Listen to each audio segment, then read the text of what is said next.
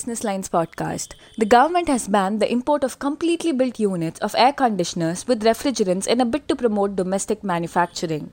AC imports have been on the radar for quite some time, and it had been identified as the priority sector for import reductions in line with the government's Self-Reliant India initiative.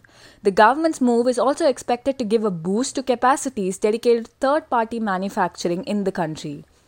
However, experts pointed out that most companies that make ACs in India are heavily reliant on imports for critical components such as compressors from markets such as China. Several brands rely on AC imports not only from China but also from FTA countries like Thailand, Vietnam, and Malaysia.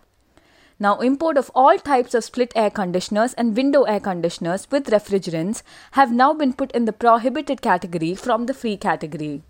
As per industry estimates, completely built units of imported ACs currently account for 28 to 30% of the air conditioner segment.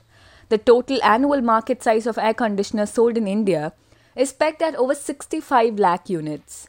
Over the past few years, leading international and Indian companies have been heavily investing in creating manufacturing capacities in the country.